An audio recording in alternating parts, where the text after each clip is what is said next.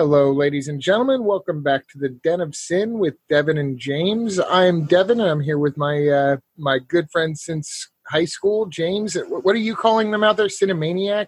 Yeah, I mean, I don't know if that's going to stick, but I figured it. I thought of it a spur of the moment, so I don't know.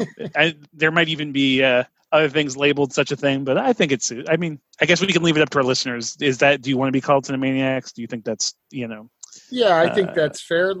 Let us know on Twitter or Facebook if you find us Den of Sin, spelled C-I-N, and let us know what you want to be called. But until then, we're going to call you Cinemaniacs, whether you like it or not. Exactly. So, James, we are back in our seats here in very short time because we unexpectedly hit a two-parter again, our second two-parter in a row. It was not the intention. No, but, the subject is Cannon Film Group, and with a particular attention to the films they made in the 1980s under the Golan Globus leadership. And there's just so much to talk about during that period. They were releasing, I have the number here. Yes, in 1986, they reached 43 films in 1 year. To put that in another way, that's almost a movie every week. And we'll get into a little bit of the kind of the peak and the downfall of Cannon was happening simultaneously. And part of it is because of that output. That's right. And we'll get into some of that as we go on. There were a couple of things I wanted to mention before we got too far in, though. I wanted to mention last time, I didn't get around to it, so it was a good thing that we have a second episode because it definitely deserves a shout-out. But in the process of researching Cannon, I, of course, started with the movie that you mentioned, the documentary, which is called The Electric Boogaloo, The Wild Untold Story of Cannon Films. And you can find it to stream. I think it's out of print on DVD, but there is a Blu-ray of it. And it's definitely worth your time. I also discovered in my research, there's a podcast called The Cannon, which is two guys who... okay. They performed and taught with the Upright Citizens Brigade. And so these are two really funny guys, and they do kind of a similar thing to us, but they do it a lot funnier because they're from the Upright Citizens Brigade. And honestly, if I knew this podcast was out there, they're so good, I probably would have been too insecure to mention this as a topic. But I've gotten a lot of enjoyment out of it, and their names are Frank Garcia Hale and Jeff Garlock, and the name of the show is The Cannon.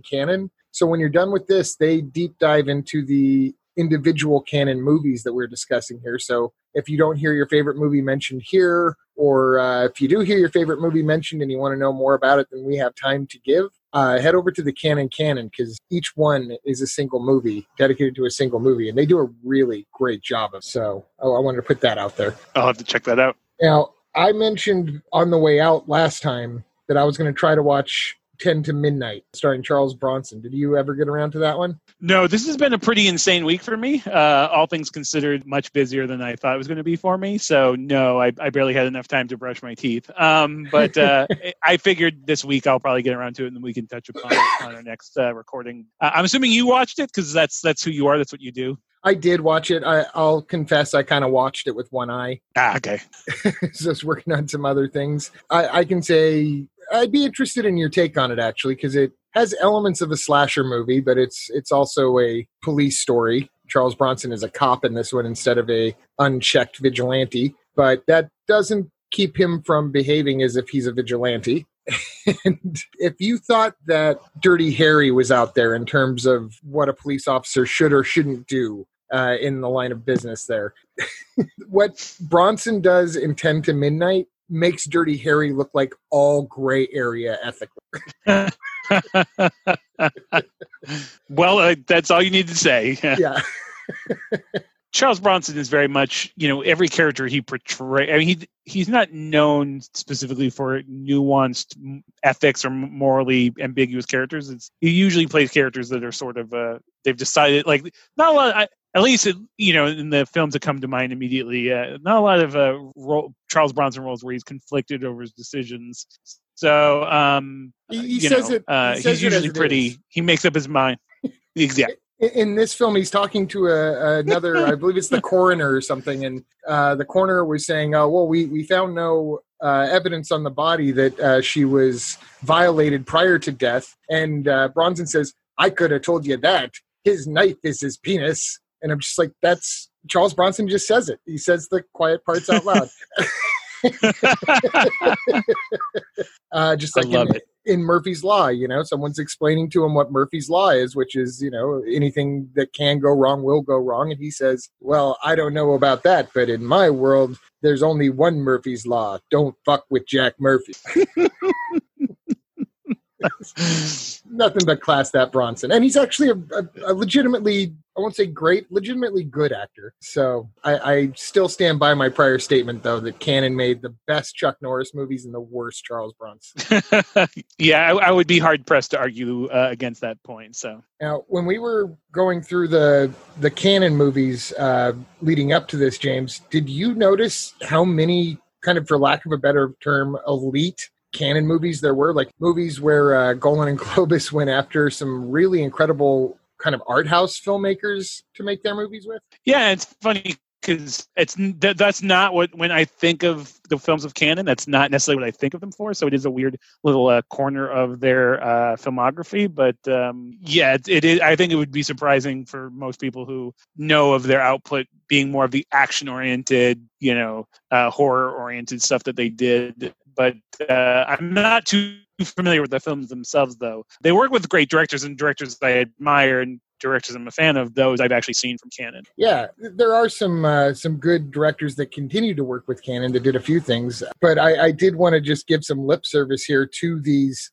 films. Menachem Golan especially, who is, as we said before, was a writer and director himself and directed several of the Cannon films. They had a really solid reputation for being confirmed movie nerds. And people loved to talk to them about movies. And that was kind of the thrill of working with Cannon for a lot of people, was that they get to go off and make movies with people that loved movies. So he was anxious to work with some of the elite in the business as well. And as you said, that's not really what they're known for. And that's not what this podcast is going to be about as a result, because I really do think that this is, Chuck Norris's time to shine. And there's really not going to be much other time to bring up Van Damme at this extensive level. So just to give kind of a quick listing, just to let you know the diversity of the Cannon group. They did That Champion Season, which was written and directed by Jason Miller, starring Robert Mitchum. Love Streams, which was John Cassavetes. Fool for Love, which is Robert Altman. Barfly, which is a Mickey Rourke film about Charles Bukowski. Yes, directed by Barbette Schroeder. Tough Guys Don't Dance, written and directed by Norman Mailer, who most people probably know more as an author than a director. And they did King Lear with Jean-Luc Godard, which featured Woody Allen. So Woody Allen's actually in a Cannon film. And they made Pirates with Roman Polanski, which I don't know if you ever saw Pirates. I've not. No, in fact, I'm curious about it. It's on YouTube if you're really curious. I have serious doubts that it will ever be widely available. It was one of those video boxes as a kid. I grew up really wanting to see the movie. I don't know why I never got it. I think I remember my dad telling me it was a bad movie, and that was why I didn't get it. But realizing when I got older that the pirate on the cover was Walter Matthau just made me want to see it more, to see Walter Matthau as a wild, bearded pirate with a peg leg. And it's directed by Roman Polanski. It sounds like all the elements are there, but they're not. It's incredibly boring and unfunny. It's supposed to be a comedy, and it was one of the first movies that Polanski wrote after his trouble in the United States. And it was not, if he was trying to fix anything about a bad reputation at that time, Pirates was not the one to do it. It's very problematic in that sense. Probably the most problematic of all of Polanski's movies, possibly more problematic than most of Polanski's movies, just based on some of the things that he goes for to get jokes in here involving assault. So just to put it out there, probably not worth tracking down Pirates. Good. And is it? I've seen the poster art. I know it's Polanski, but I don't know really anything about the film specifically. Is it literally just about pirates? It's about a pirate, and I don't know. I guess it's his assistant who Matthau is the lead pirate. When he originally wrote it, when Polanski originally wrote it, it was for Jack Nicholson, and he was going to play the assistant himself because he was still kind of baby-faced enough to do so. He couldn't get it made right away because of the problems that he had, and he ran off to Europe, as we all know, and he finally got it off the ground there, barely off the ground. And it's definitely a comedy. It's definitely him trying to create a action romp. Polanski himself has said that it was inspired by Pirates of the Caribbean. So in theory, it should be on the level at least as Gore Verbinski's Johnny Depp movie. It's just not. They're lost at sea on a small boat, Mathau and his assistant, or cabin boy or whatever. And they you know what? It's not even, we have so much to talk about. I'm just going to call it here. Not worth it. I will say this. I think it's good. It doesn't bode well for the film when Walter Matthau, who rarely does publicity for a film in the first place, was doing publicity for this film saying, I've never been in a script that I understood less. That was his publicity for this. I think that's all that needs to be said then, I guess. But to dovetail off of the elite movies, though, there are a couple of sort of elite movies that do fit into the canon style. One I would say is 52 Pickup, which was directed by John Frankenheimer and written by Elmore Leonard, and stars Roy Scheider, who's always great, and his wife is played by Anne Margaret, and the bad guy is played by John Glover. And I don't know if you're a fan of John Glover. For those who don't know him, yeah, he was kind of typecast in the 80s as an obnoxious yuppie in things like Scrooged and Gremlins 2, the new batch. He's fantastic in this. Everyone should see 52 Pickup. That's maybe the undiscovered classic of this episode. It's not a perfect film, but Ray Scheider is always compelling enough, and John Glover's villain's actually what sells it for me. And then another one that came out about the same time and actually landed canon some Oscar nominations was Runaway Train, from a script by Akira Kurosawa, of all people. Which is still insane.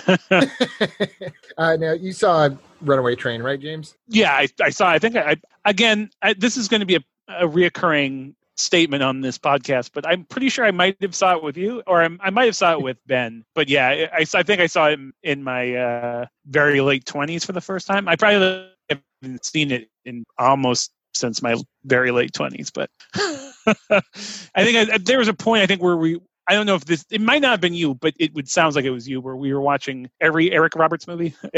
Like every night of the week, there was an Eric Roberts movie. That sounds like me. I don't remember. I don't think I saw Runaway Train, though, until, well, I guess late 20s. So maybe it was you and I. Probably would have been Ben's idea.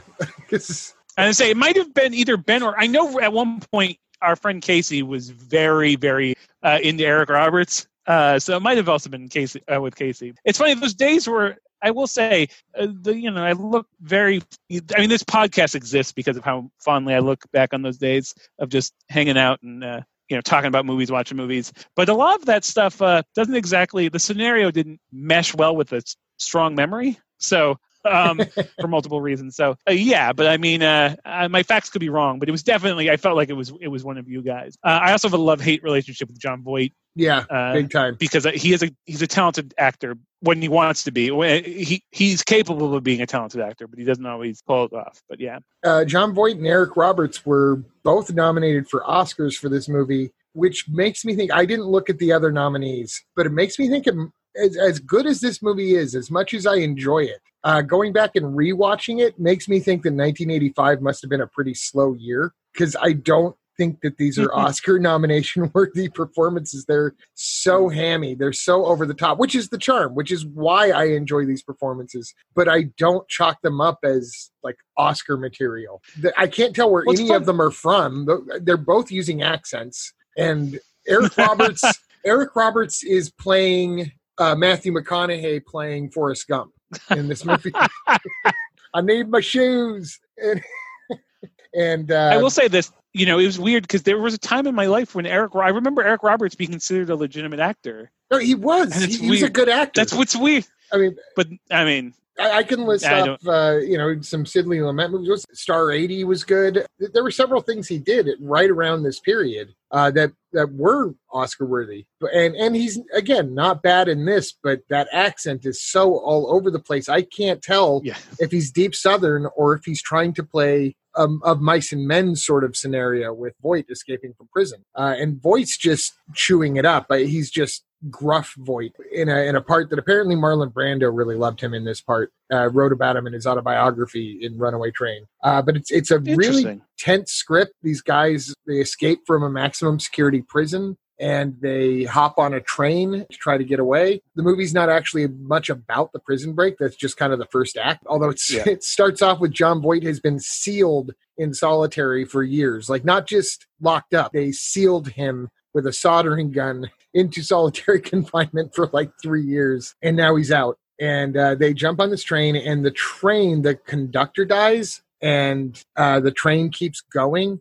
And it's through the Alaskan wilderness, and it just keeps on picking up speed. And then there's these intercuts with scenes in the control center for the trains that are very reminiscent of Taking of Pelham 1, 2, 3, but a little less dynamic than that. And then cutting back to the train where you have these two escaped convicts, and Rebecca De Mornay is a railroad worker who happens to be on the train as well, trying to figure out how to stay alive while at the same time not getting caught. Because they can't be rescued in a traditional way if they're prison convicts. That's right. Yeah. And it also features the first ever appearances of Tiny Lister and Danny Trejo. Yep. Runaway Train's one of those ones that everyone should probably see Runaway Train at some point. If you're interested in filmmaking, it's really tight action. I need to rewatch it. That's the thing is, that revisiting these lists or whatever, it's like, there's a lot of time when you see a movie and there's, hundreds of movies where I'll watch a film and I'll be like, oh, I really like that. And then I move on to another film and other things. And I don't go around to revisiting for one reason or another. A lot of the time, especially with movies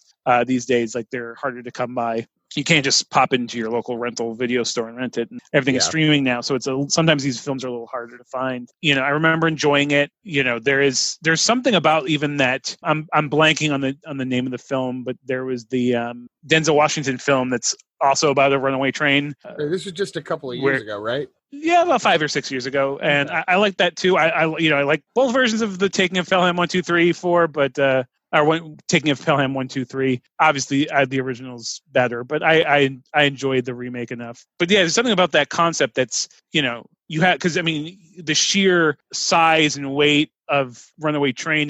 There's how do you stop that? And it's already it's a tense it's a great plot device for a film to add in a lot of tension on top of your action and stuff. So it works in that. I'll need to revisit it though, like I said, because it's not super fresh in my brain. I don't specifically remember Eric Roberts' accent. So I don't have anything to say about that, but I do remember him being very Eric Robertsy in it. And if you know Eric Roberts, you know what I mean.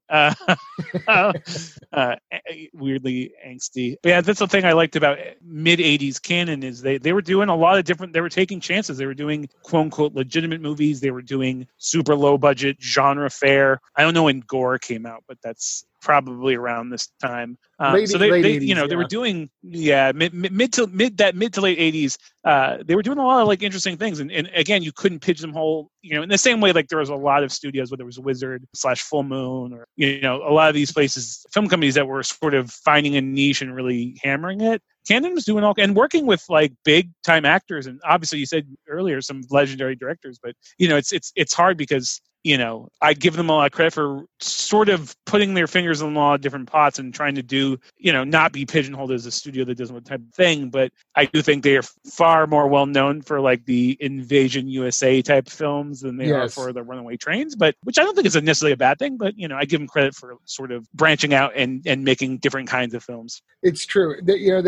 It's a perfect leadoff because there's another film that I don't think that they put out to be one of their elites because there wasn't really anybody huge particularly associated with it, but has kind of grown to be one of the elites. And I think some people have even forgot that it was originally a canon film because I don't think the sequels were canon. And that's Highlander, the Highlander. Yep. With your old buddy Clancy Brown. Which is still, I think, I love Clancy Brown even to this day. It's always great especially when he does stuff like, animation work and voiceover work and animation. When as soon as you hear his voice, you're like, oh, it's Clancy Brown. But Kurgan he'll always be Kurgan to me, no matter what else he does. I will say Highlander starts with it's one of my favorite movie openings ever, where it opens up on a fabulous Freebirds wrestling match. Obviously the score and all the, we all know the Queen music and all the great rock and very driving score that they have in all of the soundtrack. I just love the opening. It's as soon as I saw it for the first time, I was in. First off, I'm a big wrestling fan. I'm sure that will come up again. I think my high school friends had seen it before I'd seen it, or my junior high friends or whatever had seen it before I'd seen it, and they were big fans. And so, like, a lot of times when, like, you know, your friends like hype you up on something, sometimes things don't live up to the hype or whatever. But, you know, and I do think, you know, there's people are mixed on the sequels, especially the second one. I mean, the third one is not, people aren't really mixed on the third one, but the first one is just so goddamn good. And you know, I feel like Lambert was really good in it. And I do think, like, he did end up getting pigeonholed as a sort of genre actor, but he was legitimately a great actor. Clancy Brown was genius. Yeah, I mean, the first Highlander is great, and it ended up being a big hit for it. They ended up doing a TV series as well, which I also was kind of a fan of at one point. But yeah, it's a great weird, like, sort of, you know, has its own mythology and its own sort of like sci-fi sort of fantasy kind of element. I just love all the design stuff. The whole mythology is great there. You know, the line, there can be only one, but it's definitely a film that, I'm sorry? I was just going to say the visuals are fantastic too. It's absolutely. It's a music video director, which was kind of a new concept when this movie came out, was people were starting to graduate from doing music videos into making film. And this is one of them. And then the Queen soundtrack helps out a lot with that as well. But there are times where you're getting imagery that doesn't belong necessarily in that era on the big screen. You're getting MTV imagery. And there are some movies where I might be using that same comment to call out how shitty it is, but not in the case of Highlander. Highlander has all the good parts of music videos set to its sort of beat and style. Yeah, and, you know, it was definitely, it felt at the time especially very contemporary. And again, I think it was one of those rare cases where it was style and substance instead of style over substance. And again, I think, like, there's so many elements to it. And again, the time travel elements to it, and, like, there's just, I mean, again, all the design stuff is great. Kurgan in his sort of more medieval outfit with that crazy sort of, I don't even know what it is, like a saber-toothed tiger skull. I don't even really know what it is. I actually had to draw Kurgan before, and in that outfit, and it was very difficult to get all of the detail. And then where he goes from that to his sort of 80s look, which is this weird sort of post-apocalyptic punk rock insanity. But man, he was so perfect in that role. But yeah, it's a great movie. I feel like at some point it became sort of like a joke, because it was just, people would be like, you know, oh, there can be only one. And obviously by the second one, which I was a fan of, but I know, like, a lot of it added a little bit more comedic elements. And, you know, we could talk about oh god, why am I blanking on one of the most famous actors ever? Sean Connery. Thank you. In fact, did I just forget Sean Connery's name on the last episode? That's possible. Yeah, I have something against Sean Connery, apparently. Well, yeah, we were talking about Zardoz, but oh, that's right. Yeah. Connery keeps coming up. I think it's cool that he took this, especially after Zardoz didn't scare him off of this type of work. But again, the accents, it's just like Runaway Trains. Connery has one accent. I'm not a Spaniard, I'm Egyptian. Except for, you know, in the next movie, I'm Russian, and that's the Chicago way. And it's the same voice and everything, no matter where he's from. But he's wonderful in this. You want him to stick around forever. I never saw the sequel. To me, Highlander had an ending. There can be only one. And that's kind of how I feel about it as a film series as well. I guess I could probably have my arm twisted into seeing the second one, but that's really only because Connery returned. And I would be curious on that level. Now, but I think as a standalone film, it's great. Yeah. No, like I said, the first one's great. And in fact, like I said, it's one of those films that, like, should have been, you know, leave well enough alone. It wraps up and it has a clear ending. It's exactly. But I do feel like mentioning that, you know, I was very excited. I don't know why, for the third one. I can't remember the title, but it had Mario Van Peebles in it as the villain. And just let me interject for just a moment. I noticed on the last episode, I referenced that Melvin Van Peebles was in the canon movie Rappin'. No, that was Mario Van Peebles. Mario Van Peebles was in Rappin'. So I just had to correct that wrong against Melvin Van Peebles, actually. I'm sure Melvin appreciates that. I remember renting it with friends, being excited. For some reason, I thought it might be good, and I don't even think we made 20 minutes into it before we turned it off, and I don't think I ever finished the rest of it, but it was terrible. So, you know, there's a lot. We're not going to, as we discussed the last time, we're not going to go through every single film. Before I go into a movie that I'm very, very, very excited to talk about, I know you had mentioned that you had seen Murphy's Law when we were talking about Cannon's use of Charles Bronson. Do you want to discuss Murphy's Law? Oh, I think I discussed it enough with that line. Oh, that's right. Yes, that's right. I am going to continue not fucking with Jack Murphy. There you go. Yes, that's good. We'll leave it there. I'll say this: it's I think the only one that I remember of the Cannon films that has a female villain, like an evil villain. So props to them having a female villain, I guess, versus Charles Bronson. There you go. He doesn't punch her in it, does he? I don't. Let's not even. So. Let's leave that one alone. No, I'm surveying in my head, but it's another one I watched with one eye. So he may have. I mean, he had to. He beats her. He wins. There you go. Yeah, I mean, fair's fair, I guess. And we're bypassing some interesting films. So yeah. So the next, what I really want to talk about, what I'm most excited to talk about, is released in 1986. Is what I still consider to be the greatest achievement in film history, regardless of country, continent. It doesn't matter. Greatest film in film history is the 1906 classic by George Cosmatos. Cosmatos? That's as good as I know. Yeah, sure. And that is 1986 Cobra. Sylvester Stallone's, which is a very interesting, I'm sure you already know, it's got a very interesting backstory of like why it exists. And I still think it's as I sit next to basically a small shrine that you've helped contribute to, by the way, Devin, and I appreciate that. Happy to. For those that haven't seen it, it's based off of a book called Fair Game, which was also turned into a movie with Cindy Crawford and one of the Baldwins. Some Baldwin or another that's not Alec. One of the lesser Baldwins. It's that's what Alec calls all of them, by the way. I'm Alec, and these are the lesser Baldwins. But look, he's my favorite jerk. I mean, we could talk about jerks, but I mean, he's a jerk that I can live with because he's so goddamn talented. Anyways, we're not here to talk about Alec Baldwin. We're here to talk about the greatest movie ever made. Now, of course, I say that slightly sarcastically because I recognize that it's not necessarily the greatest movie ever made, but it is one of the most perfect films for what I enjoy in cinema. And like I said, I could make an entire series of podcasts about this just because I'm so fascinated by it. First, like I said, it's very loosely based off of this novel, but originally it was supposed to be, the original Beverly Hills Cop was supposed to be a Stallone movie, and the studio wanted to go in a comedic, way, and he wanted to do more an action film. So he left the project, and then Beverly Hills Cop became Beverly Hills Cop, and then he made this movie Cobra, which is, like I said, loosely based off of the novel Fair Game. Very quick, if you haven't seen it, I don't know what you're listening to this podcast for. So it's this weird fucking movie that makes very little sense in like when you really start to think about it. But he plays Marion Cobretti, who's an officer on the Zombie Squad, which is basically this sort of ambiguous division of the police department. Which you never see, but they're consistently reminding you it exists. And that Cobretti is on it. Only the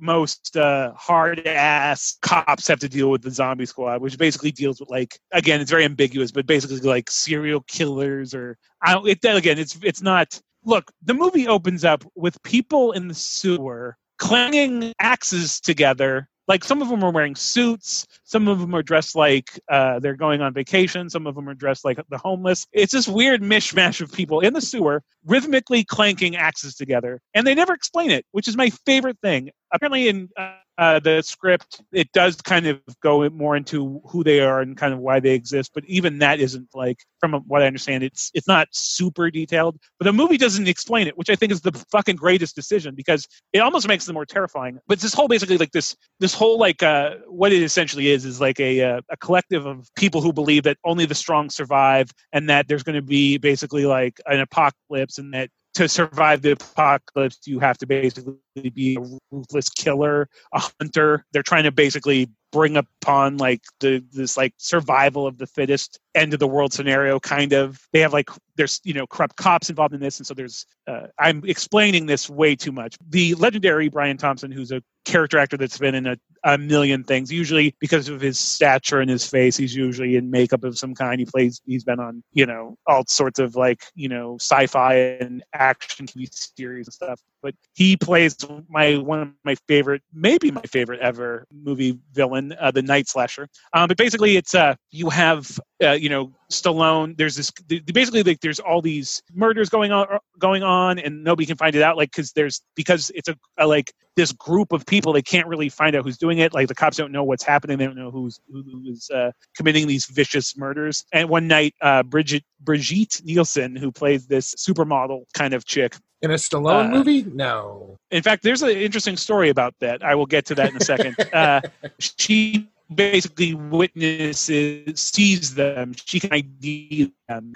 She drives upon one of, now they're out to kill her, and Stallone basically is, as a cop, him and his partner have to basically protect her and stuff, and also try to solve this mystery of who's committing these vicious, heinous murders. The movie is bananas in all of the best ways. Every 5 minutes there's something that happens where you're like, what the fuck? What? One of my favorite things, which I was obsessed with as a kid, but as an adult I've come to realize that I'm not the only one, which is the way that Marin Cobretti eats pizza, which is he eats it cold with a pair of scissors, and he keeps his gun cleaning tools in the refrigerator as well, with like in a egg carton. He's got all of his gun cleaning tools there. I've noticed all these other people who are fans of the film, or who have at least seen it, who are also fascinated the way that Cobra eats pizza, which is cold with a pair of scissors. And he only takes he cuts off a little slice of pizza and eats it. That's his nourishment. And of course, you have Stallone, who's like this jacked, oiled specimen of a man, and his whole nourishment is 1/4 of a slice of cold pizza that he cuts with a pair of scissors. And there's a lot of other fascinating things that I won't go into it. But at one point, the movie actually held, I don't know if it still holds the record for the most on-screen people shot by one character. I don't know this statistic because I don't do my homework, but I think it was something like 65. He shoots basically and kills like 65 people during this movie. I believe it. I think the record's been broken since. The movie's one of the greatest endings of all time. All of the dialogue in this movie I want chiseled on my tombstone. But it's one of the most memorable, quotable, stupid movies ever made. It's just pure. When somebody says the word macho or machismo, I immediately think of this movie. It's like, It's insane. Interesting fact, though, Sylvester Stallone was married. He was married and he was filming on location somewhere and staying in his hotel room. And Brigitte Nielsen found out where he was staying and sent up an envelope full of nudes to his hotel room. How classic. And he was impressed, and you can take the rest from there. He did call her up to his room, and then he started putting in her movies. So, and dating her. So, is this movie the greatest movie ever made? It is to me, but I think it's definitely. And it's funny. I could have sworn it carried the Canon logo. It was Golan Globus. They produced it, but apparently it was Warner's that released it. But they had a side deal. Canon at various times, some of these were released by MGM for the distributor. Warner Brothers was around for a tiny bit, but they bounced around to different distributors, but they were always Canon films. But I do think that affected whether they were going to give the classic Canon logo. Because again, I mean, that's the thing, is I could have. So I mean, I literally, ironically, Devin, today, literally, I just got home before we started recording this podcast. I was in Austin all day, and my Scream Factory Blu-ray arrived today. Of Cobra? Yeah, of Cobra. I didn't own the Scream Factory release. Well, now I know what to not get you for Christmas. Because I owned it on Blu-ray. There you go. But anyways, yeah, I'll say that's enough from me for Cobra. But obviously, I could talk about it more. But it's definitely, I think, one of the most seminal pictures that they made, as far as I'm concerned, because I feel like, especially by 1986, it sort of summed up what they did. There's some other films on this list that I'm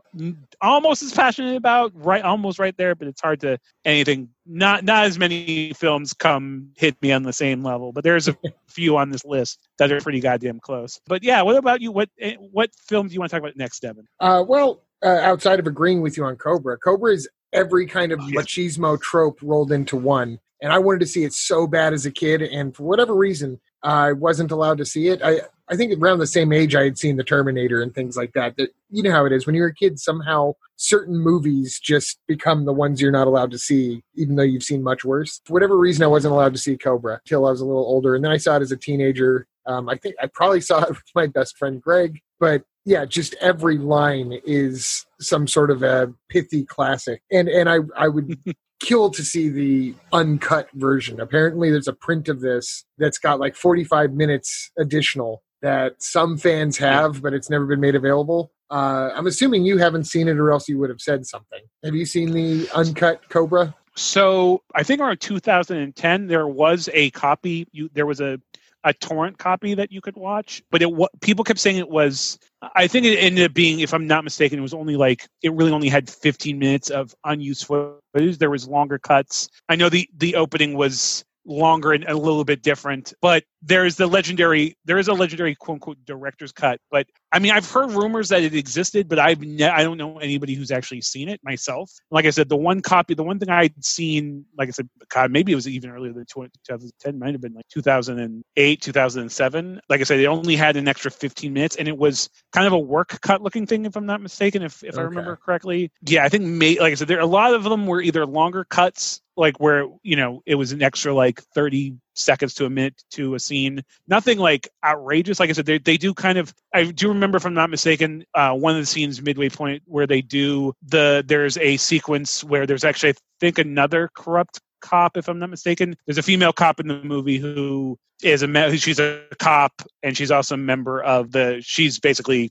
undercover. She's a member of this cult or whatever, this crime cult. And I do feel like there was an exposition there where she does sort of explain.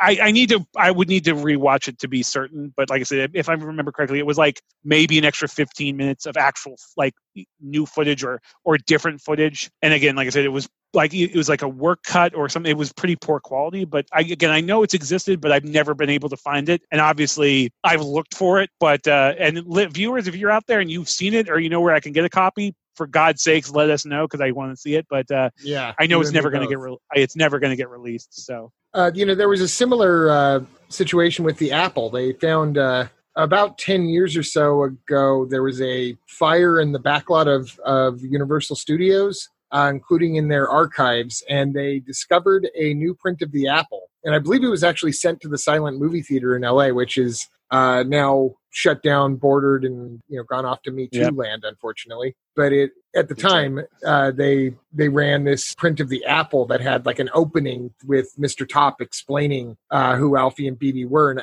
from all accounts, it makes the movie no more or less confusing, but it does have some extra songs and some extra verses and stuff. I would love to see that. And that has been, and it started to make the rounds as on the midnight movie circuit, just as the original print of the Apple did. And it sounds like someone stole it. So, oh, really? Yeah. When Kino Lorber, I think it's Kino Lorber, who put the Apple out on Blu-ray finally, I think they were trying to find both cuts, and they could only find the original cut to remaster. So maybe that's still forthcoming. But I think somebody jacked the extended version of the Apple for their own personal collection, which is pretty shitty. That sucks, yeah. Yeah. But springboarding off of Cobra, I think the natural spot is Over the Top, which I would really just kind of want to put out there just so that I can say that I side with Robert Loggia on this one.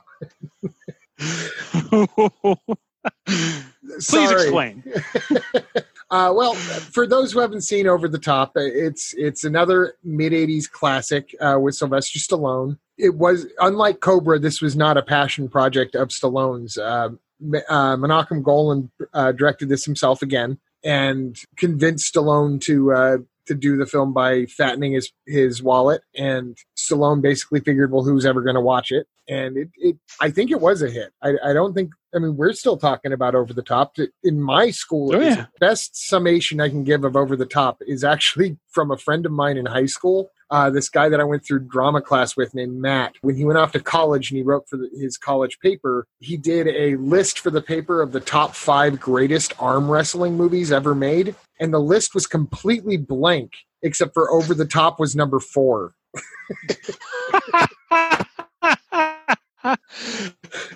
Disrespect.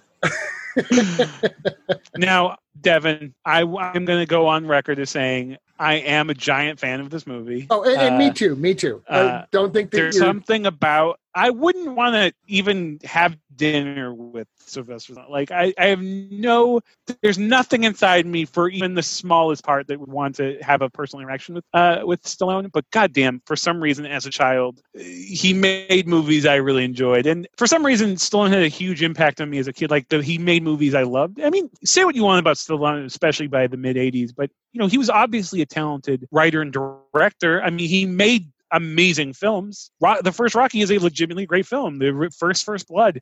He was fantastic in it. He was a very capable actor. But he became an icon. He became a superstar. So, but yeah, as a kid, he was making movies I wanted to see. I wanted to see movies about arm wrestling. I wanted to see movies about arm wrestling absentee fathers who pushed Terry Funk through plate glass windows and argued with Robert Loggia. Now, real quick though, you have to explain the Robert Loggia thing, because I've never heard Robert Loggia's opinions on this movie, but I'm very curious to hear what they are. Oh, I would be too. I unfortunately, I have no Robert Loggia news to deliver. I'm speaking purely on a plot level. That kid belongs in Robert Loggia's house because Lincoln Hawk is going to make the worst father for that poor kid, Michael. How dare you, sir? How dare you?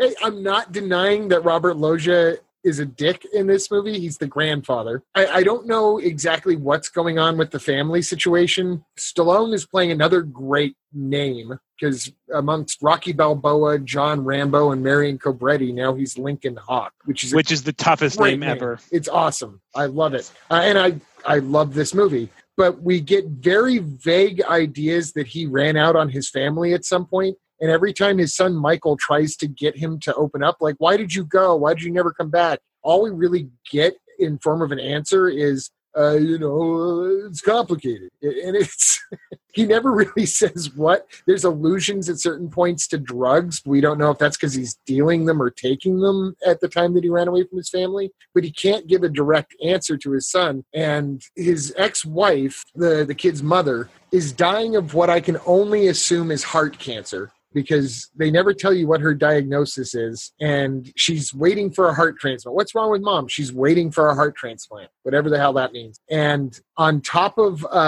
Lincoln Hawk being late to his son's graduation and then being late to the hospital so that the kid never gets to see his mother again, and then he's late to the funeral. He's late to everything. He completely screws this kid over. Can't give him any reasons why he ran away. And when it comes down to, well, what are you going to do if you get the kid? And the kid can either stay with his wealthy grandfather, who's a douchebag played by Robert Loggia, although if Lincoln had a bad drug habit, then maybe Loggia is warranted in being a dick to him. And certainly Loggia can give him the kid money and protection. Stallone, he just says, the only important thing is that we're together, and it's so you're going to take custody of your son. And you're what, just going to ride around in a truck from arm wrestling tournament to arm wrestling tournament? Like, the kid's got to go to school. The kid's got to have a roof. There's no plan. There's no history. It's just he should be with Stallone because it's Stallone. I side with Robert Loggia. I think that kid belongs with Robert Loggia.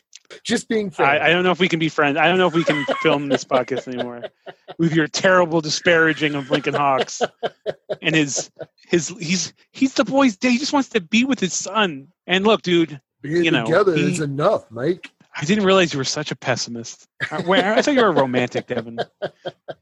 He's going to teach his son how to arm wrestle strangers in diners and you're right. You're right. I take it back. Come on, man.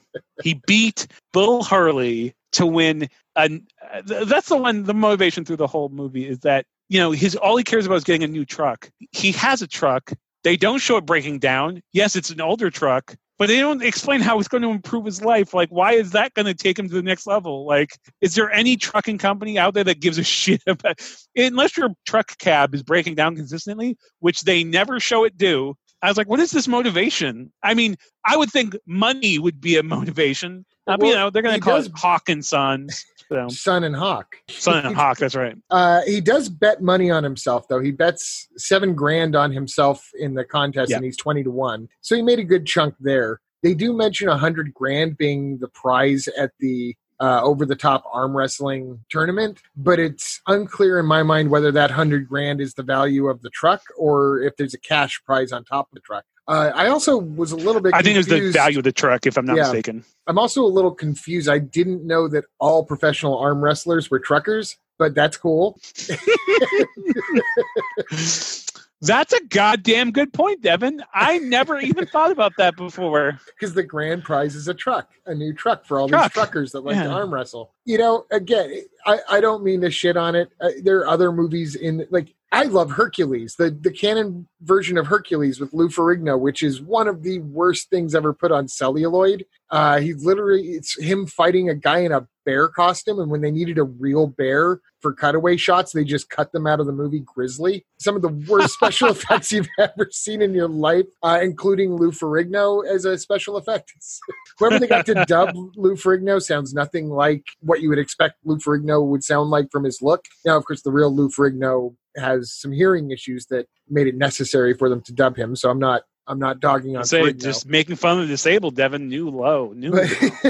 But on this long list of movies that are, tongue-in-cheek or so bad they're good at best in some of these cases, there were several parts in Over the Top and rewatching it where I was just like, that's at least got to be called out or mentioned. And one of them is that the prize for this big tournament is exactly what Lincoln Hawk wants. Yes, a new truck. That's a good point. I'm sure. I mean, that's the thing is how the convenience of that, but the fact that everybody else is these professional arm wrestlers are all fighting for a truck. I mean, I don't know. Maybe in the 80s that was legitimate. Maybe that was a thing, but it's a good call out because could be. I never considered that before. And then he also he loses an argument to his son and makes it seem like it was never an argument. His son is an elitist because he's rich and he's giving him all that shit, intellectual shit about how he's higher class and hangs out with a higher group of people than his lowly truck driver father. In which case Stallone is getting appropriately frustrated with that attitude. Yeah. And finally he's like,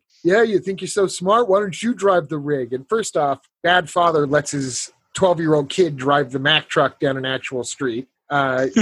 So again, point Robert Loggia. But the kid can actually drive the rig, very quickly figures out how to drive the rig, which proves that it does not take intelligence to drive Lincoln Hawk's rig and blows his point out of the water, or the kid just is a natural at it. I guess we can go that route. But Stallone, seeing his kid drive the rig, goes, "I knew you had it in you." And it's like, no, you didn't. That's why you challenged him to drive it, because he wanted to make him look stupid.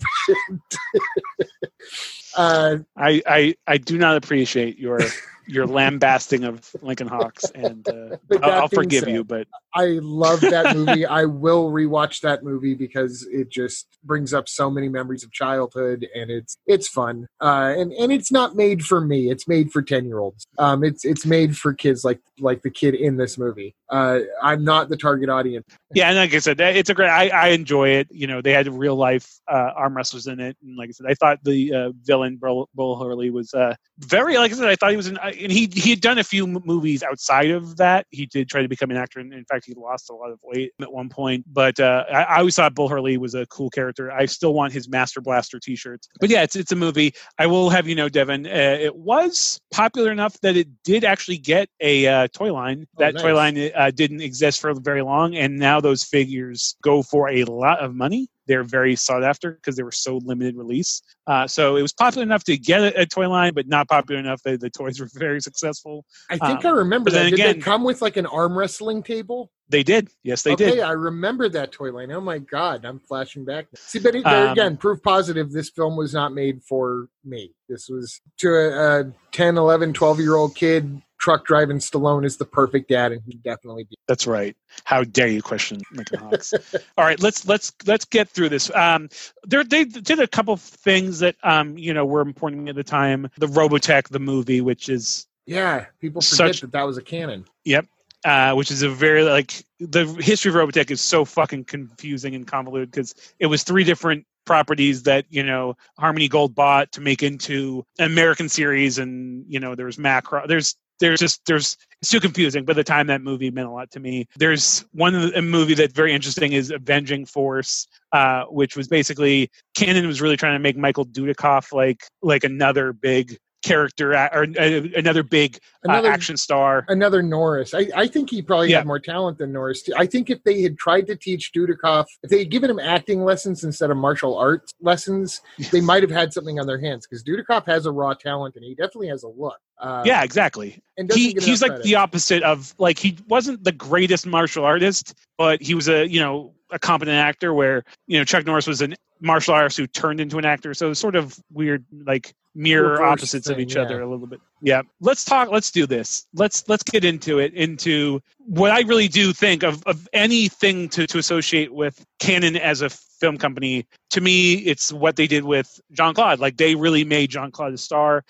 They gave him two of his most well-known, beloved films. I would say 3. And then they also did, well, so they did Cyborg, which is an interesting movie, which let's touch about Cyborg after we talk about some other movies on this list. Okay, I get you. Because it has weird history. I know exactly where you're going. But so when I said there was a film on this list that almost rivaled its importance to me, rivaled Cobra as far as a movie that meant a lot to me, we need to talk about Bloodsport, which I actually will say, and I say this with not even a hint of irony or hyperbole. I think Bloodsport is the greatest American martial arts movie for a multitude of reasons I could get into. Again, a lot of these movies I could talk about forever. Bloodsport has a very interesting... The history of Bloodsport as a movie is interesting on its own. The fact that it was quote unquote based off of a real person. It was based off of a real person, but the real person himself was a giant liar. Yeah. The real Frank Dukes. But the movie is weirdly one of the most rewatchable movies.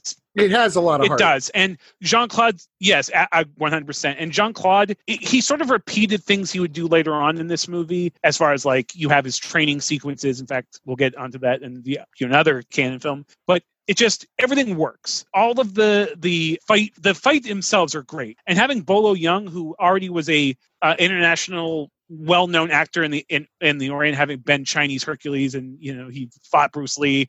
Bolo Young had a name in Asia to begin with, but he brings this gravitas to this film. As Chung Li, the villain in this movie, as a kid, I used to refer to him as buff Chinese Gary Shandling, because that's what he looks like to me. As a kid, it was this weird thing I couldn't get out of my head. But goddamn, this movie features Donald Gibb as my favorite film character ever. Jackson. I was actually just having I do a different. I'm on a different podcast for our listeners. I'm actually on several podcasts. I don't know why anybody would. Anyways, let's not go there. But all of which I enjoy. Are we talking about? By the way, James, I'm on none of them, and I can objectively say I enjoy all of the podcasts I've listened to. I appreciate that. I appreciate your support, Devin. We recently talked about the greatest duos in action film history, and I had to bring up Frank Dukes and Jackson, because I think Donald Gibb and Jean-Claude weirdly have this really great chemistry on screen together. And at first, the way they introduce him, you don't think you're going to like Donald Gibb's character. You think he's going to be another meathead a la Ogre in Revenge of the Nerds, but he turns out to be like this very lovable biker guy. But the movie's great, and one of the reasons I say it's one of the best, if not the best, American-produced martial arts film is, first off, the movie is literally only about martial arts. There's no terrorist plot. There's nothing. That guy is the opponent in the ring. It's all about the actual fighting and what happens in the ring. The Kumite is a real thing, or at least it's believed to be really true. The way that's portrayed in this movie is way far more fantastical and a little eye-rolly, and this this sort of there really is people believe there really was a Kumites, where basically really great martial artists were invited from all over the world and to compete, and it was like a no holds barred that wasn't for a belt or anything. It was literally just for saying who's the greatest martial artist and stuff. And there are people who believe that those things really did exist. But anyways, this movie's over the top. It's great. Every single fight sequence in it is really memorable. I think it's Jean-Claude Van Damme's best movie. He would go on to have more nuanced roles, especially late career Jean-Claude Van Damme, who had a sort of renaissance a few years ago. But at this point, it was pre all of the outrageous drug abuse, and his ego hadn't really gone super off the rails yet, as it would for say Street Fighter. But he's even though he wasn't the most competent actor, he has a likability and a real believability in this role, and it really made him a star. I remember being in school, and there wasn't one male boy who wasn't obsessed with this movie. And then obviously there has been a lot of obviously the Street Fighter video games, the Mortal Kombat, all these fighting games, and a lot of them they attempts to make these sort of video game adaptations of these fighting video games. At the end, that's what this was before all of those games, or at least the majority of the well-known ones. It's basically the plot of one of those games. It's done really well, and it's really great dialogue, some really goofy, fun characters and stuff. So it's his mentor at the start of the movie is his best friend's dad, who ends up teaching him. That's the dynamic I remember, anyways. Played by the guy from the beginning of Indiana Jones and the Temple of Doom that poisons Dr. Jones. It took me a minute to recognize him. Huh? I don't remember that. The Japanese guy? Yeah, he was the guy at the beginning of Temple of Doom at the Club Obi-Wan, who, he holds up the antidote. Indy says, "What's that?" And it's the antidote to the poison you just drank, Dr. Jones. Okay, I'm going to admit something on this podcast that if you're friends with me in real life, you probably already know. Not a big fan of the Indiana Jones films. Yes. At least, not that I think they're bad movies. That. Yeah, but I do think Temple of Doom is my favorite one, which is always to much people's chagrin. Oh, it's funny. I'll have to rewatch it to remember that. But even though, like I said, the real Frank Dukes claimed that, he was taught, he basically, as a young kid, studying in Asia, in East Asia, I don't know where exactly, but he was American in the movie because Jean-Claude Van Damme obviously wasn't going to play an American, but he basically tried to steal this very expensive katana sword, and he was caught by the guy whose house he was breaking into, and basically beat him, like made him become like a punching bag for his son to learn martial arts, and then ended up really thinking like, hey, this young Frank Dukes kid has a lot of gumption, and he's got a natural aptitude. And yeah, it's goofy shit, but it works in the movie, especially in 1988 or whatever the movie came out. But yeah, it's great. I'd say the second one, which was, I think, maybe a year later, was Kickboxer, which is, they have a lot of similar plot points. In this one, more of the same. I think Bloodsport's the winner in that of those two. Oh, yeah, absolutely. Even though I have a giant soft spot for Kickboxer as well, I think the ending's super tough. Basically in that, it's his brother is the American kickboxing star, and Jean-Claude Van Damme's just like his brother, who, like, they're brothers who were raised separately. Their parents divorced and they were raised separately, and Van Damme's mother took him over to France. I don't remember where, but that's why he has an accent and his brother doesn't. But anyways, his brother's this cocky American fighter who goes to Thailand because that's where real kickboxing is, and he thinks he's going to just go over there and just roll over those dudes. And then he meets Tung Po, who paralyzes him, and then Jean-Claude Van Damme wants to learn true Thai kickboxing to get revenge for his brother. And that's the movie. There's some weird dancing. There's an American, which is my favorite sequence in film history. My mother loved Jean-Claude, loved his butt, and loved that sequence. My mom actually thought he was a good dancer, which I find very bizarre. But to this day, I can do that dance perfectly. I've seen it. I've asked you to do it before. It used to be a thing at the parties, Hey, James. That's right. Can you give us some Van Damme? Anybody say, like, do the Van Damme, and I'd have to do it. Yeah. Like the truffle shuffle. But yeah, I love the movie, but it's basically just one of those very formulaic, white guy gets taught by, his Asian mentor, his Asian sensei, whether it's Thailand or, Okinawa or, Hong Kong. Just put white guy learns martial art from Asian guy, which is basically every 80s martial art movie. But it's fun. It's really great. The action's really good, which I feel like still, though, those are two probably, well, not necessarily my favorites. I love both of them, and Bloodsport's my favorite, but I think there's other works of his that still hold up for me. But like, there is a movie, Cyborg, but we'll talk about that later. Did you want to say anything else about Jean-Claude or any of his other movies? My experience with Jean-Claude Van Damme is a little different than yours. I was aware of him and I'd seen the movies growing up. I wasn't the fan that you were, though. In fact, my favorite part was the dancing. And I always knew you were a huge fan, and so I never really told you I was not a huge I don't fan. blame you, but...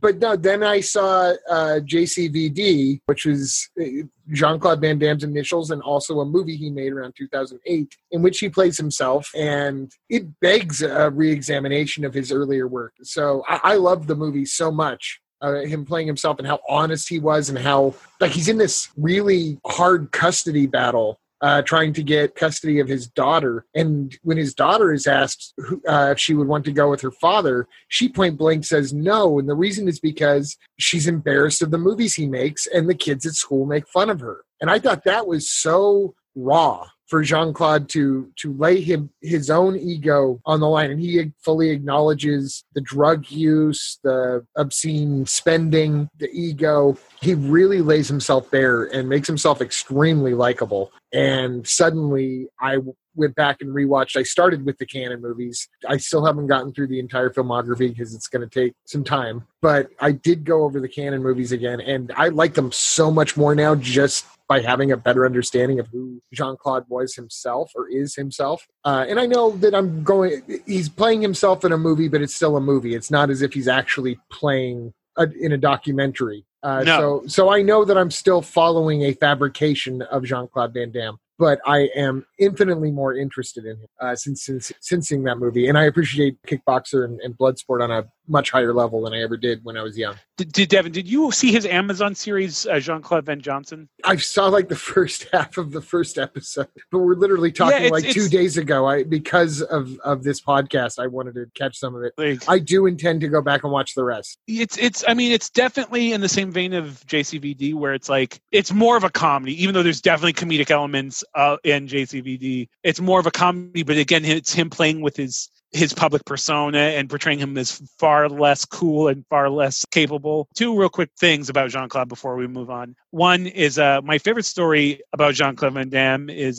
he got into a bar fight. I think it was at Scores Strip Club in New York. It was him, Chuck Zito. Chuck Zito was basically murdering him. Chuck Zito, who was a former Hell's Angel, who my father knew. Actually, my father knew him from Lowell, Massachusetts from childhood. But he was an actor. He's been in a lot of things. He was a real life tough guy, but apparently he was at Scores and beating up Jean Van Damme. And there was I forget who else was in the melee, but Mickey Rourke was the one that broke the fight up. And I always thought that it's funny that Mickey Rourke, if you know Mickey Rourke is the voice of reason in your squabble, there's a problem. And then my other favorite thing is you sort of midway through his career, Jean-Claude Van Damme developed this giant knot on his head. I don't know if you've ever noticed that, Devin. Do you know how he got that knot on his head? No, I don't. Dolph Lundgren almost killed him.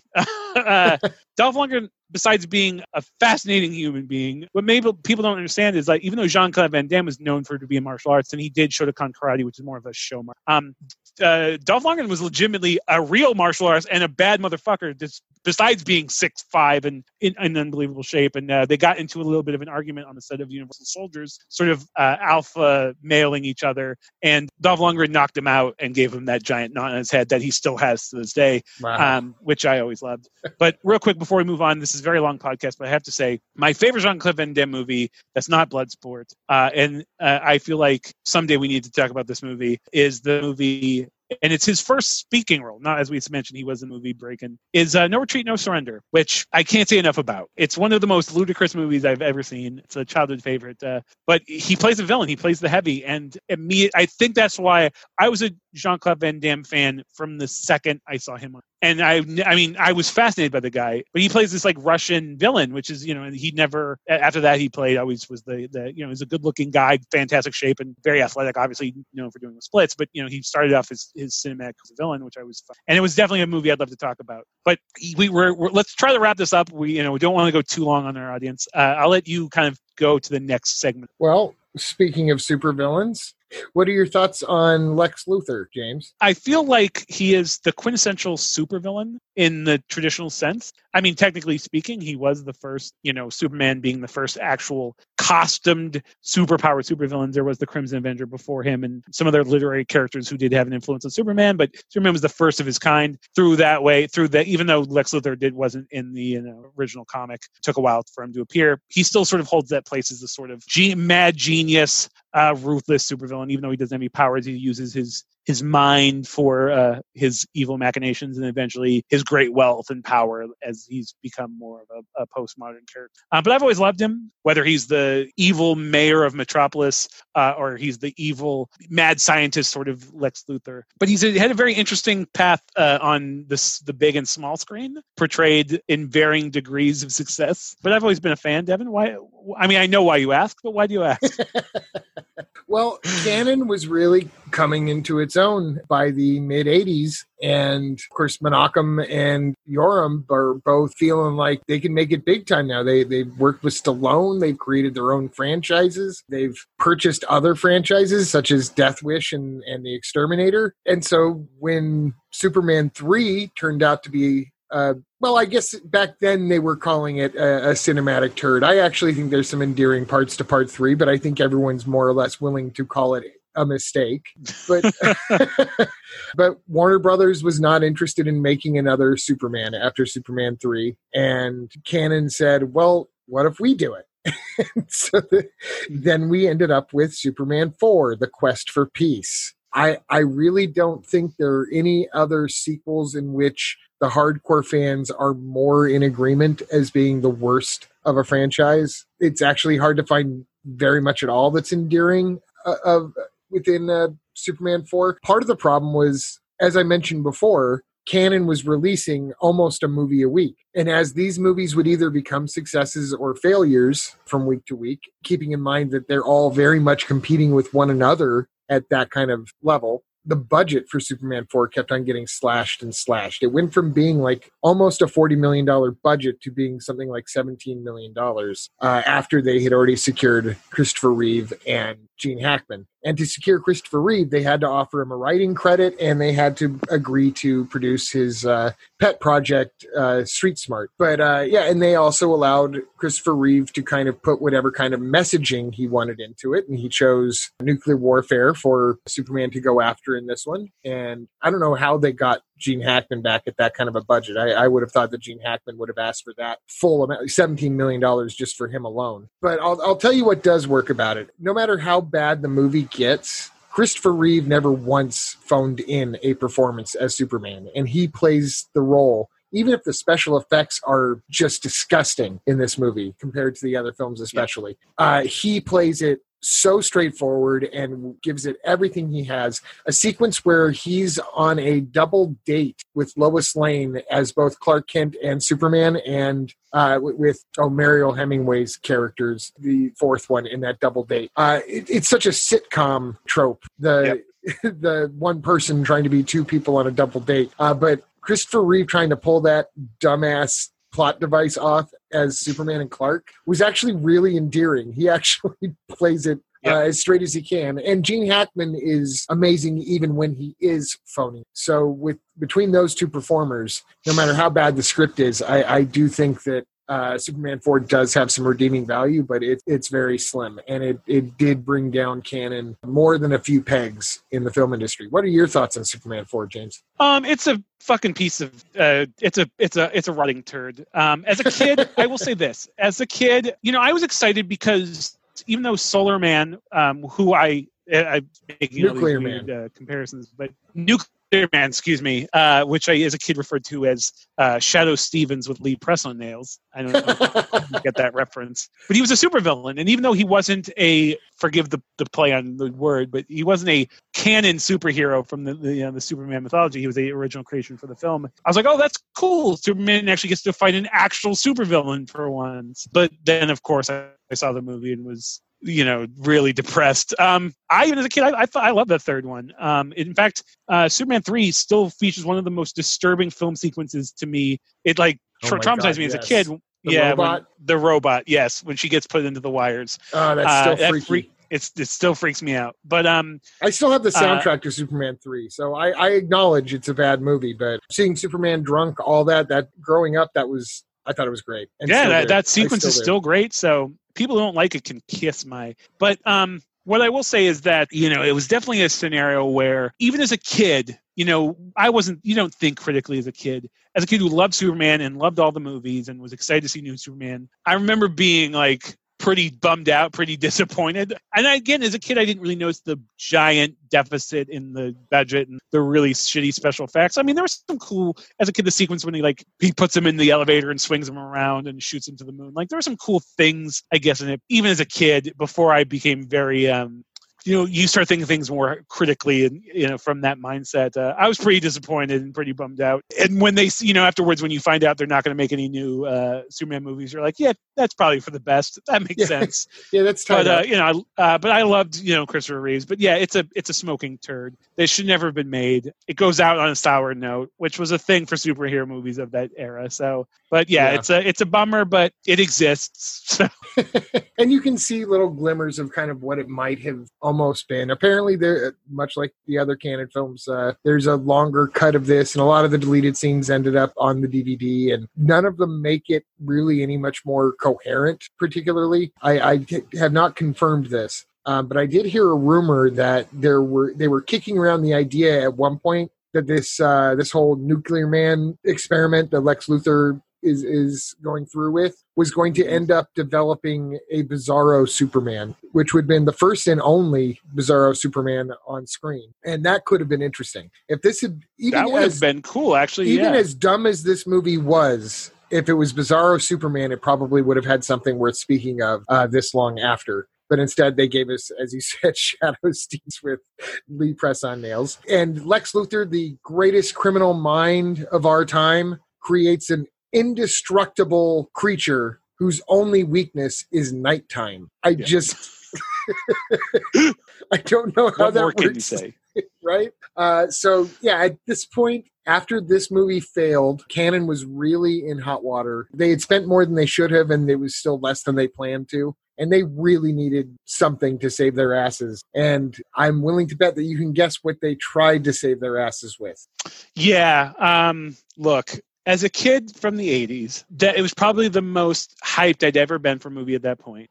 Had a lot of excitement going into it. And I will say it holds up better now than my original impression of it. The fact that, I'm a fan of the movie. I own the movie. I own Nostalgia has been more kind to this one than it has been to Superman 4. I'll give it that. Yes, but I'm assuming you're talking about Masters of the Universe. I am talking about... I'm definitely not talking about the Andrew McCarthy classic Mannequin, which Cannon also produced. Which is a great movie. And much better than He-Man and the Masters of the Universe. Yes. So here's the thing. As a kid, you wanted to see the He-Man that you saw from the toy in his universe and from the cartoon on screen. In that realm, they failed epically, but as an adult, I appreciate for what it is. First off, they had some legendary illustrators, and they had the greatest French cartoonist of all time, Jean Giraud, aka Mobius, was working on it. William Stout, who's an amazing illustrator and cartoons, done all these amazing, production design work on all sorts of incredible films. There's so much about it I actually am a fan of, but it didn't do well at the time. So one of my favorite things about the Masters of the Universe movie is Skeletor. I was a fan of the character from the cartoon. I was happy to see him on screen. What is very surprising is that if you were to not know about this movie and be like, okay, this is the 80s, who's going to play Skeletor opposite Dolph Lundgren? And it's Frank Langella, the amazing actor Frank Langella, who's had a very impressive career. And one of my favorite things about this movie is that Frank Langella still says it's one of his favorite performances he's ever done. Yep. That he really enjoyed the character once he learned to sort of realize how to portray the character in this sort of over-the-top thespian, almost Shakespearean kind of way. And he's great in it. He's the best thing about the movie. He's the only one that looks like he's having fun. Him and Strickland are the only ones that look like they're having fun making this movie. I will say the greatest casting is Meg Foster as Eva Lynn, because Jesus Christ, perfect casting. Like Meg Foster's those pale blue eyes. People back then thought she was wearing contacts. She was wearing contacts. Nope. No. That was Meg Foster's brilliant blue eyes, ghostly pale blue eyes. But she was great in it. It's known for being, having a young Courtney Cox in it. It had a bunch of characters that weren't in the cartoon because smartly at the time, if you're in Mattel's shoes, you're having this big movie come out, you don't want to just put in characters that already exist. You want to sell new toys. So instead of having Orko, you had Gwildor. Instead of having Triclops or Trapjaw, you had Sauron and Blade and all these different characters. So they made new action figures. But as a kid, you're like, where the shit is Trapjaw? Where is Merman? Where's Triclops? That's exactly the problem. It was the focus group on this had to have been cracked, because to me, it feels like if they had done a focus group on children, the market for this movie in 1987, and got a list of every single thing that they would want out of a He-Man movie, it seems to me like they had done that for this and then just said, okay, now we're going to do the opposite. They worked against every single thing that people would have wanted in that movie. There's no cringer. Most of the movie takes place on Earth instead of Endor. You never see Hiss Mountain. Eternia, sorry. Endor is Ewok, sorry. No worries. I'm mixing my mythologies there. But yeah, there's no Prince Adam, so there's no purpose for the power of Grayskull and the big transition. Everything that kids loved about that cartoon and about that toy series just yanked out of it for the sake of they like Orko, but we want to give them a new Billy Barty character. No, we didn't want any Billy Barty character. Nobody wants Billy Barty characters. I do now, but Yeah. Billy Barty, by the way, was one of the original members of Spike Jones and his City Slickers. If you listen to Novelty Music, so he's was he really? Yeah, he was in show business for decades prior to doing this or Foul Play or UHF or any of the things we really know Billy Barty for. Anyways, yeah, I just feel like this movie kind of betrayed its own audience, and I'm glad we're past the stage where that was possible. I don't think something like Masters of the Universe could happen now. I think a Masters of the Universe movie can and will come out, and I don't know whether it's going to be any good or not, but it's not going to be as bad as this because this movie exists as a shining beacon of what not to do. Now, that being said, there's more to like than there is in Superman 4. There were some really creative elements to it. Langella really does nail it as Skeletor, even though he's different than the series. But I think he is proof that we would have accepted something different from the series had the difference at least been good. I think the difference in Skeletor was at least good. Other than that, again, I will say at the time as a kid, I was like, "That's not Skeletor. Why isn't he purple? Why is this skull?" But as an adult, I would go, "Oh, well, it's actually a very well done costume and makeup design." Langella is amazing because he's fucking Frank Langella, and he's you can tell that he bought into it, which is always really important for those kind of movies. But it is one of the things they are doing a movie, and I say this because I'm one of them. But the most awful people in the world are middle-aged nerds who grew up with something because sometimes they can't divorce themselves or distance themselves from their nostalgia of it. Yes. So people are shitting on it even though it hasn't been made. But, I will wait and see. Yeah, I'll give it a shot. Yeah, I mean, I don't know. The kid who's playing him, I'm like, that was weird casting. But again, but it's not made for me. I'll have to watch it objectively and see what it was. But this one, the canon one, was made for me, and I saw it in the theater the same year that I saw Superman 4. Actually, I think I liked Superman 4 better in hindsight back then. It's switched a little now, but I saw them both at the same theater. My dad took me to go see it at that one in San Bernardino that eventually became a Video Mart. Oh yeah. It used to be one really big screen theater, and I saw, like I said, this in Superman 4 the same year at that theater. And I remember being about 8 years old and having it be one of the first things that I knew that something wasn't right about it. I still loved it because I was a kid and my dad took me out to the movies. I wasn't going to tell my dad I didn't like the movie that he took me to. Yeah. But there was a part of me that felt a little cheated even at that age. Like, well, geez, why didn't we get Orko? Because he's a major part of the story. Why do we get this little thing that drinks barbecue sauce? And why are they vegetarians on Eternia? Yeah. There's nothing in the cartoon about them being vegetarians. Now I'm nitpicking on purpose, but you get my point. Yes. And again, I think that they could have made those decisions to make it different had they made decisions to make it better. but they didn't. They made it worse. Well, one thing though that I feel like, there's like fan service now. We pay a lot of attention to, what fan communities demand and what, and like we, got to please the core audience and the diehards, but that doesn't always make a good movie. Like in fact, oftentimes it doesn't. Yeah. And as a giant nerd and a guy who's been in different fandoms for decades, at least an adult and can say like, yeah, that's not the exact translation of the source material, but this is a movie and we have to judge it as a film. And unfortunately, on both those regards, most people don't hold Masters of the Universe up as a high regard. But again, I rewatch it pretty consistently. I find it fun. I like what they did. I mean, the movie had a lot of, there's a lot of production. They lost all of their money before they could film the final sequence, which was supposed to be this huge, epic sword fight between Skeletor and He-Man. And they lost all the money, so they basically had everybody to work for free. And they had to cut this giant fight sequence down to a much smaller sequence. And Frank Langella had to do the fighting himself because they couldn't have a stuntman. He was in this unbelievably ornate costume at that point when Skeletor basically gets and they're fighting on wet like stone, and he's like he can barely stand up, let alone have this believable sword fight. So there's a lot of like the movie suffered from some poor or some bad luck or whatever, but I still like it. But it was one of the final nails in the coffin. There was a lot of money spent on the rights and advertising, and it didn't do well. It blew up in their face, and it was sort of one of the nails in the coffin, so to speak. Yes. Golan and Globus really thought that they had a firecracker here, and it blew up in their hand. Yes.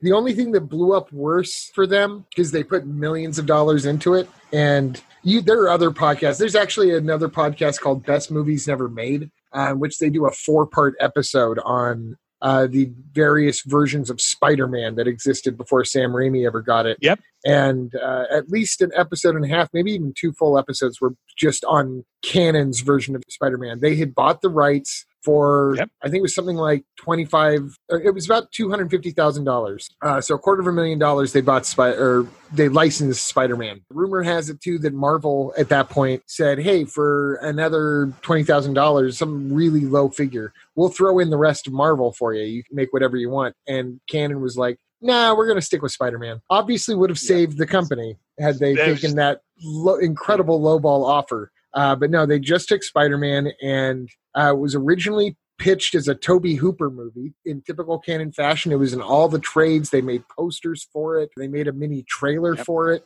And then it moved on to being a Joseph Zito film. But the Tobe Hooper version, this is just worthy of mention here. The reason why Tobe Hooper was making it was because they wanted to make a horror movie. Golan and Globus knew so little about Spider-Man as a character that they thought he was like the Wolfman. And so they were going to make a movie in which a teenager morphs into a Spider-Man. And similar to The Fly, yes. Yes. And so that's why it was going to be Tobe Hooper. And then when they realized Stan Lee went through the freaking ceiling when he heard about this and insisted they rewrite it. And that's when it became a Joseph Zito project. And at one point, Tom Cruise was going to be Spider-Man. Or was going to be Peter Parker. Lauren Bacall was going to be Aunt May. Bob Hoskins was going to be Dr. Octopus. And Stan Lee himself was going to be J. Jonah Jameson. And this Which I thought would have been great. Yeah, it would have been. At least would have been interesting. And it never got off the ground. They, of course, had planned to do a Masters of the Universe Part 2 as well, because they had banked on this movie being their biggest movie ever. But when those two things fell through, Masters of the Universe and Spider-Man, for kind of what I would consider to be the last really well-known theatrical canon movie, they incorporated elements of the costumes and the sets of Masters of the Universe 2 and Spider-Man into the Van Damme film Cyborg, which is still called Masters of the Universe Cyborg in some listings. Which is, I heard when I learned of that, years ago. I was a fan of the film Cyborg, the Jean Van post-apocalyptic cyborg movie, geniusly called Cyborg. I still this day cannot fathom how that script. I mean, it must have been one really dark sequel, but it's pretty fascinating to know that how studios will do that. They'll have a script and have to make one reason or another, have to make a decision to change it to keep making the film. And it's like you said, if you watch the movie Cyborg, I'm like, I don't know. I mean, in small ways, you're like, I guess I could see how this was going to be a sequel for Masters of the Universe, but it's a very bizarre movie. But yeah, it was the last. Didn't do well. Movie did not do well. Didn't do anything for Van Damme outside of just making sure that he was on the USA Network, every other weekend, right alongside Beastmaster. But of course, like I said, as a kid, I was a fan. In fact, the main villain in that movie still kind of freaks me out. But yeah, it was a sad demise. They really, overshot. One thing though you didn't mention is for the longest time, it wasn't rumor because he's gone on record as saying he wanted to do it, but it was actually James Cameron wanted to do Spider-Man and fought for it. He had the script. He did. He had a scriptment, and that's covered in this podcast, The Best Movies Never Made, as well. And it goes really into detail into his scriptment. So you would have gotten an idea. His was going to be DiCaprio. And I think he was there at the end of... See, when Golan and Globus split up as partners, Golan kept canon and kept doing, American Ninja 5 and direct-to-video Chuck Norris movies and things like that. Menachem Golan went off and started a company called 21st Century. He took Spider-Man with him, and that was at that point where I believe James Cameron got involved. So James Cameron was involved in the very end of Menachem Golan's ownership of Spider-Man, but stayed on after he left and was really kind of there for the beginning of the Columbia period of Spider-Man, which still exists, the Sony Columbia period, which eventually became Sam Raimi, and then on to what it has become now, an official part of the Marvel Universe and all of this. But James Cameron's version was a lot more interesting and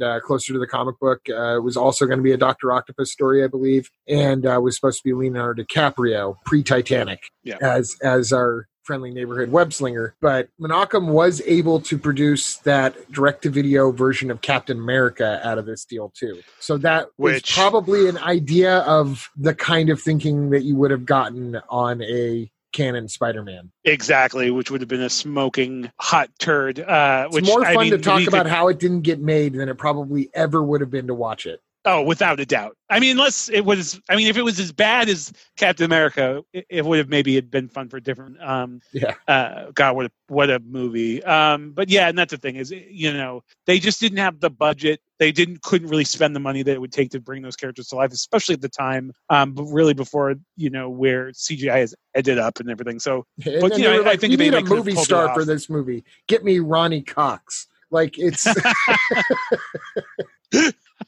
So another I like Ronnie Cox, but yeah, exactly. I will say, there's a ton of movies we didn't get to talk about. Probably the penitentiary movies. Firewalker, I enjoy. Hero on the Terror, which was I think at the end was one of my mom's favorite films, and I actually really like it. It's a little different from the normal Chuck Norris cop movies. It's a little different, but yeah, it's there's some other movies, but Delta obviously Force and Chuck Norris on a motorcycle with rocket launchers on it, on the sides, which is still God, that's what I'm saying. How do you I wouldn't want to have a single conversation with Chuck Norris, but he was my childhood.